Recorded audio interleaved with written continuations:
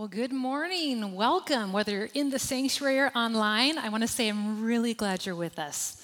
My name is Sarah Bentley, another one of the pastors here. I'm the associate care pastor, and I love when I get to stand up here with you on a weekend and open God's Word with you. But before we do that, for those of you who don't know me, I have a lovely family. I have a husband, Jeremy. We've been married 19 years and 2 kiddos, our oldest of whom is Dylan, almost 13, which is crazy, and our youngest, Luke, at age 8. And if you have a household full of boys, maybe you relate to this. We have a whole lot of fun, and there's a whole lot of noise, and it's kind of stinky, but it's kind of awesome. So I'm one of those moms that loves being a boy mom, and we have a great time together. Well, Advent is the name of the season that we find ourselves in. And this year, each weekend leading up to Christmas, we are looking at 5 Advent songs actually found in Scripture in the Gospel of Luke, leading up to the birth of Jesus. So today, let's listen in together as we turn up the volume on the first song we find in the Gospel of Luke. It's the Song of Mary. Now, the Song of Mary also goes by another name. It's sometimes called the Magnificat. And Magnificat is a Latin word meaning, I magnify the Lord. So really this morning, as we read this passage, we're looking at an original worship song written by Mary herself. But before we get to the oldest Christmas song written by Mary, I thought it would be fun for you to meet somebody who has written one of the newest songs about Mary. In fact, the song we're about to hear about has been on the Billboard charts 8 different times. There are 291 different recorded versions of it. Only Eleanor Rigby and Yesterday have more recordings. The song is called Mary, Did You Know? Some of you know it. Well, our family has been friends with one of the co-writers of that song for many, many years. His name is Buddy Green. And I thought, well, since I'm preaching on Mary, wouldn't it be fun for you to hear from somebody who has co-written a song about Mary? So this week, I caught Buddy at his home in Nashville on a Zoom call to talk about his song and my sermon. Check this out. You were a part of collaborating to create a song with a gentleman by the name of Mark Lowry. The song was called Mary, Did You Know? And I would love to hear a little bit about your process in coming up with that song. Yeah, Mark and I met when we were both traveling with the Gaithers. He was a part of the Gaither vocal band, and I was just another artist in the show. And one day he handed me this lyric that he had carried around for 7 or 8 years. He just said, see what you can do with this. And I went home with it and didn't even look at the lyric until I got home and pulled it out and was, pretty astonished that this would come out of Mark. I mean, if anybody who doesn't know Mark, he's mainly known as a comedian, a total nut job. I immediately had a little idea and started running with it, and within a few minutes was calling Mark to see if that was the direction he liked, and he did. We're both flabbergasted that either one of us could be a part of something that would actually be popular. Mary, did you know that your baby boy would one day walk on water? Why do you think a song about Mary resonated so deeply with people? I asked Vicki that this morning, and she just said, girl power. But, that is actually part of it. I mean, when you think about Mary, I think it is sort of natural for women, and especially mothers, to resonate with Mary, with her person in the story and her plight in the story. Mm-hmm. During that time, especially, women were second class citizens and had no voice, so they were powerless. And so much of the story of the incarnation, all the thing, it has to do with the powerless. It has to do with the people that are marginalized. God is doing this sort of upside down thing to turn the world right side up. When you read the words of Mary's song in Luke chapter 1, both as a follower and as a songwriter, what strikes you about Mary's song? She just becomes this voice piece for the people of the world who are the most unlikely to be heard, to be to have hope, to be the ones who are getting the real revelation about it. And so, I think about what we've turned Christmas into in America is a real tinsely commercial sort of enterprise, and we can just lose all sight of this. Mm-hmm. That's why I think Advent is so important for Christians, is to go back and see what the text really reveals. And gosh, the Magnificat, there's no better place to start. Well, I agree with Buddy. The Magnificat is no better place to start. So this morning, let's look at Mary's song found in the Gospel of Luke, chapter 1. Now we find this setup, kind of the behind the music story, if you will, for Mary's song in Luke chapter 1, beginning in verse 39. Here's what we read. A few days later, Mary hurried to the hill country of Judea, to the town where Zechariah lived. She entered the house and greeted Elizabeth. Okay, it says a few days later. Well, a few days after what? Well, a few days after Mary got the surprise of a lifetime. We'll come back just a moment to that surprise. And why was she hurrying to Elizabeth and to Elizabeth's husband, Zechariah? Other translation rendered that word hurried as she went with haste, or she went instantly. She went off in a hurry. My guess is she was hurrying out of feeling shocked, confused, maybe even fearful about what was taking place in her life. Here's why. You see, Mary was a young virgin living in the town of Nazareth, and Nazareth was a tiny town with a very bad reputation. What's more, she was engaged to a man named Joseph when an angel, Gabriel, comes to Mary and says, "You are going to bear a child supernaturally." What's more, the angel tells Mary that this child will be the long-awaited Messiah, the Savior. Now, we read that now and we think, that sounds amazing. But back then, not so amazing. Because now Mary is pregnant and unmarried. What's more, she lives in a shame-based culture where this could be a scandal leading to her banishment and maybe even her death. In fact, this is such a big deal. Apparently, she hasn't even resolved yet how to tell her fiancé Joseph here. And so with all of this swirling in her mind, Mary leaves, and she leaves in a big hurry to go stay with her cousin Elizabeth. Now, why Elizabeth? Well, earlier in Luke chapter 1, we learned that Elizabeth also has a surprise pregnancy. You see, Elizabeth and her husband Zechariah are on in their years. They're later on in life, have never been able to have children, and they are pregnant. And at the time of Mary's visit, Elizabeth is now 6 months pregnant. And apparently Mary figures, if anybody is going to be sympathetic to what I'm going through, this unplanned pregnancy, surely it would be my cousin Elizabeth. So with that context in mind, let's go back again to verse 39.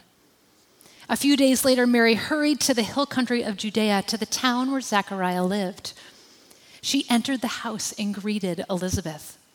At the sound of Mary's greeting, Elizabeth's child leaped within her, and Elizabeth was filled with the Holy Spirit. Elizabeth gave a glad cry and exclaimed to Mary, "God has blessed you above all women, and your child is blessed. Why am I so honored that the mother of my Lord should visit me? When I heard your greeting, the baby in my womb jumped for joy. You are blessed because you believed that the Lord would do what he said." So picture this scene, if you will. Mary enters her cousin's house, and Elizabeth breaks out with this amazing greeting. And Mary is so struck by what Elizabeth says that suddenly it begins to come together for Mary. It's like a light bulb goes on, and the confusion that Mary has been wrestling with begins to give way to clarity and release. And Mary begins to sing the very first Christmas carol ever recorded. We're going to look at that song in just a moment. But before we get there, the first thing I think the story teaches us is this: God uses unexpected people. God uses unexpected people. In fact, God isn't looking for extraordinary or important people. Instead, he's looking for available, willing people. Like Mary. like you. People who are ready to respond in obedience and worship. And so today let's consider Mary's song not because she's some super spiritual figure, but rather because Mary is somebody who had a close encounter with God and responds in worship and humility. And also because her song has 3 answers to a very important question. The question is this: what is God like? What is God like? And the first thing we're about to learn from Mary's song is this: God is mindful of us. Look at how she begins in verse 36. Oh, how my soul praises the Lord, how my spirit rejoices in God my Savior, for he took notice of this lowly servant girl. And from now on, all generations will call me blessed. God is mindful. Now, I realize this idea of mindful, sometimes talked about as mindfulness, is very popular in our culture right now. So let me get more specific by what I mean when I say that God is mindful. I mean this: God purposely chooses to take notice of Mary. And you know what? God purposely chooses to take notice of you as well. I want to linger here for just a minute because this point is so amazing to me. Here's what it means that God takes notice. First, it means that God sees us. He sees me. He sees you. You see, Mary humbly recognizes here that despite the fact that she is nobody of consequence, a young girl from a deadbeat town, God sees her. I love what Psalm 139 says as it relates to God seeing us. It says, you, God, know when I sit down or stand up. You know my thoughts even when I'm far away. You see me when I travel and when I rest at home. You know everything I do. You know what I'm going to say before I even say it. God sees you. Not only does God see Mary, but God chooses Mary. And God chooses Mary based on one thing only: his grace.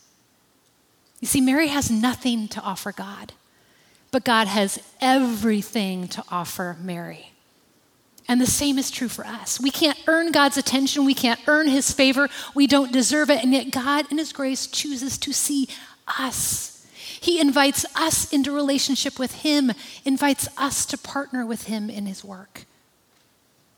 God chooses to see Mary, chooses to be present with Mary, and God chooses to see you, to be present with you in whatever you are facing right now. Second, when Mary says in verse 48, from now on, all nations will call me blessed, she is acknowledging that God has rewritten her identity. And God has rewritten our identity as well. Here, Mary acknowledges that because of this baby, Jesus, everything is now different. She is no longer that lowly servant girl. She is somebody now who the nations will know. You see, part of God seeing Mary and seeing us is that God is at work rewriting the narrative of our lives. 2 Corinthians 5:17 puts it this way: and anyone who belongs to Christ has become a new person. The old life is gone. A new life has begun. God has given each of us a new identity, a new purpose, and all of it is rooted in him. All of it is a gift of grace. Let me make this personal for just a moment. Many of you know that years ago I suffered a stroke. That stroke was followed by brain surgery. Well, in the days following that surgery, my memory was extremely foggy and my thinking very unclear. But you know what? Even though I could not always trust my thoughts, I could trust God's thoughts towards me. I could rest in the fact that God was mindful of me, still tuned in, still present with me, that God saw me. And some of you might have walked in these doors today feeling like your thoughts are a bit scattered. Your thinking is a bit cloudy because of all that is swirling in your life right now. If that's you, please hear this. God's thoughts are perfect. He understands all of it. and he sees you. He isn't just mindful of keeping this universe spinning, he is mindful of you in your unique situation and what you are walking through right now. I love how pastor and writer Alistair Begg puts it. He says, here's the God of Christmas, of history. He is the God who knows you and he cares about you and he makes promises to you and he acts to help you. He is the mindful God. Church, if we will dare to believe that God is truly mindful of us this Advent season, it will change everything. And I mean everything. Like Mary, we'll be able to worship even in the face of uncertainty. You can live with more joy and less fear. We can find renewed hope because God sees us and he's rewriting our stories and he's present with us. God is mindful of us. But Mary's song also reminds us of a second truth, and it's this: God is mighty over us. God is mighty over us. In verse 49, Mary continues to sing this: for the mighty one is holy, and he has done great things for me. His mighty arm has done tremendous things. He has scattered the proud and haughty ones. He has brought down princes from their thrones and exalted the humble. We've paused for just a moment to say this. I recognize that for some of you, the descriptor of God as mighty might actually come with some baggage. And I say that for this reason. Maybe there are some of you in this room who've experienced somebody lording their might over you in a way that left you disadvantaged or hurt or abused. But in Mary's song, when we hear this title for God, Mighty One, we have to hear it in conjunction with an understanding of God as also being perfectly good and unconditionally loving. In fact, this picture associated with Mighty One here is actually that of a valiant warrior, somebody extending their sword in strength, not to harm, but to bring about good purposes, to bring about justice, to provide hope. That is the kind of mighty God that Mary is singing about here. And verses 51 and 52 go on to explain what good purposes this mighty warrior God has accomplished and is continuing to accomplish. Number one, she says, God has scattered the proud in their inmost thoughts, and God has brought down the powerful, the rulers, from their thrones and exalted the humble. Now, maybe the idea of God bringing people down, even though they're proud and powerful people, doesn't seem to jive with what I said earlier about God being good. But think about it this way. First, this assures us that God is bringing down the proud dictators, the tyrants, the oppressors. This means injustice and oppression do not have the final word. Rather, as Renee reminded us last weekend, God will always have the final word. Praise God, we can be certain injustice will not win. But these verses also apply to you and me personally. You see, God isn't just dealing with the proud people out there. He is dealing with the pride that exists right here in each of us. And in his goodness and wisdom, God wants to work on the pride right here because he knows that pride always leads to destruction. Proverbs 11:2 puts it this way: pride leads to disgrace. And pride here doesn't mean healthy self-esteem. There's nothing wrong with getting up in the morning, looking in the mirror and saying, I actually like the person I see. That's okay. Pride here is self-centeredness, a concern only for your own reputation, your own needs, to the exclusion of being aware or helpful for anyone else. That kind of selfish thinking always leads to destruction. In fact, John Maxwell, who is a Christian author and a leadership expert, posted an article a few years ago listing some of the fallout of pride. This is what the article said: pride leads to blaming others. Pride leads to closed-mindedness. Pride leads to broken relationships. Pride leads us to think we don't need anyone or anything else. Pride blocks learning and growth. Can you relate to anything on that list? I sure can. Here's the bottom line when it comes to pride. Pride is a silent killer of relationship. Certainly our relationship with others, yes, but ultimately our relationship with God. Do you have questions you can't answer? Do you have fears you can't conquer? Do you have addictions or struggles that you can't manage? Here's the good news. You don't have to go it alone.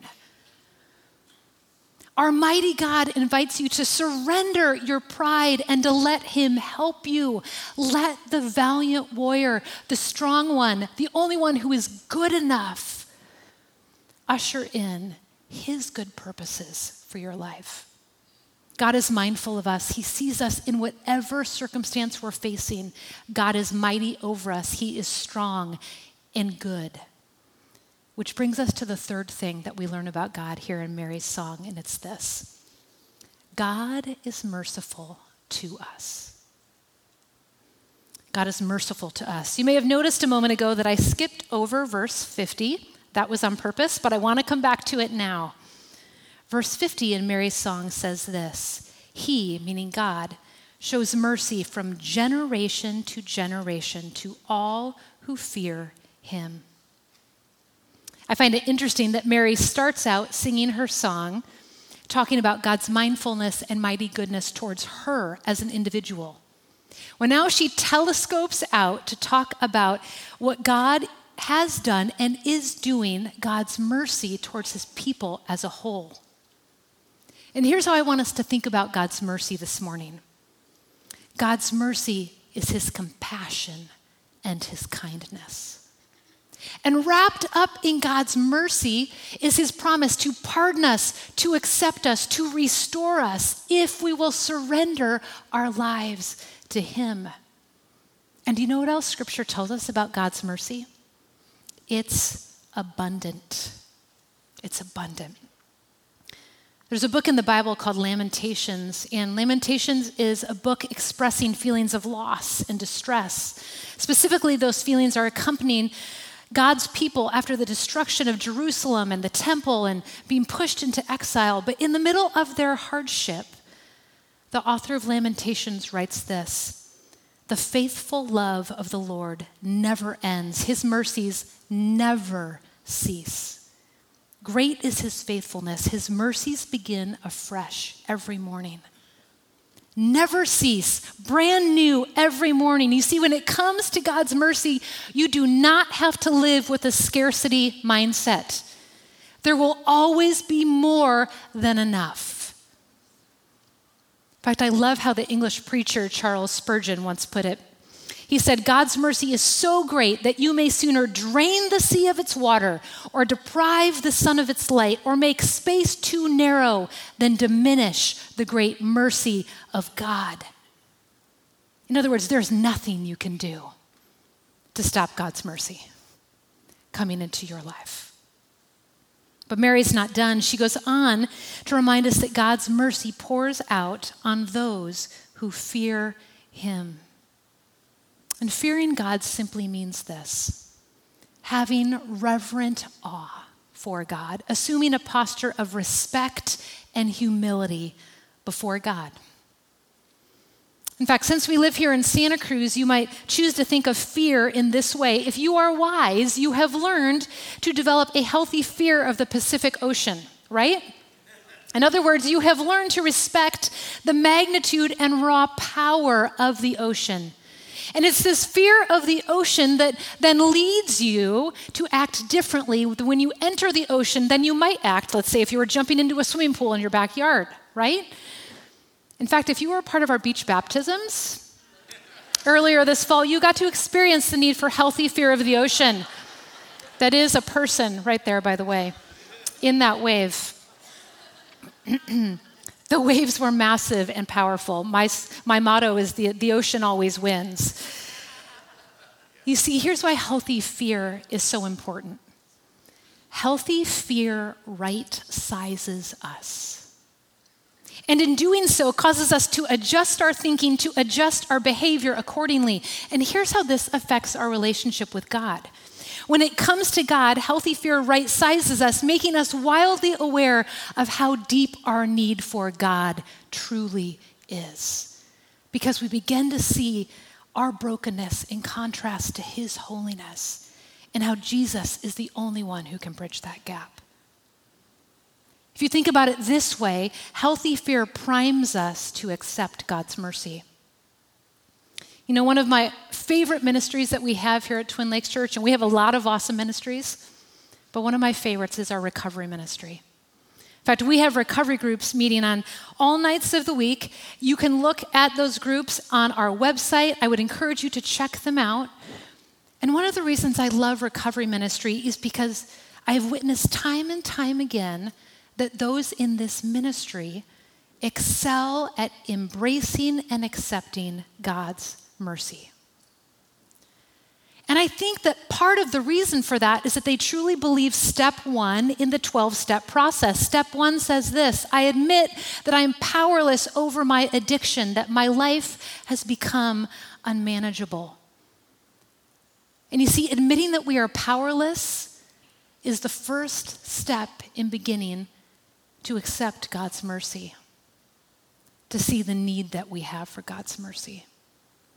And then we get to this beautiful news. Meet me back in verse 53 as Mary goes into detail about how God's mercy plays out. She sings, "He has filled the hungry with good things and sent the rich away with empty hands. He has helped his servant Israel and remembered to be merciful. For he made this promise to our ancestors, to Abraham and his children forever." I want to zero in on just 2 phrases. He has filled the hungry with good things, and he has helped and remembered his servant. Here, certainly, Mary is hearkening back to God's faithfulness to the nation of Israel. But here's an interesting thing. The verb tense used here in the original Greek, a tense called the aorist tense, also carries with it future assurance, a future promise. Meaning, Mary is purposely affirming here that just as God has filled, has helped, and has remembered his people in the past, so we can be sure that God will continue filling, will continue helping, will continue remembering his people in the future. That means no matter what you have been through, what you are currently going through, or what you will go through, you can bank on the fact that God's mercy, his compassion, his kindness towards you will never, ever end. You know, in the interest of full disclosure, this past week, leading up to this weekend, has not been an easy one for me. In fact, it's one of those weeks where I have felt pressed down, knocked down on all sides. And I have found myself needing every one of these reminders from Mary's song. And I suspect I'm not the only one in the room who feels that way this morning. And so as you continue to turn up the volume on Mary's song this Advent season, my prayer is that you would find yourself encouraged, emboldened, that the Holy Spirit would continue to remind you that as you step into the plans God has for you, no matter how impossible or daunting they may seem, that God is mindful of you. God is mighty over you. And God is merciful to you. Would you pray with me? Lord, we are so grateful for the truths about you in Mary's song. Would you allow these truths to embed themselves in our hearts and our minds and our souls? Would you give us renewed hope as we choose to believe that you truly are mindful of us and mighty over us and merciful towards us? God, for all of those truths, we say thank you. We love you. And we pray this in Jesus' strong name. Amen.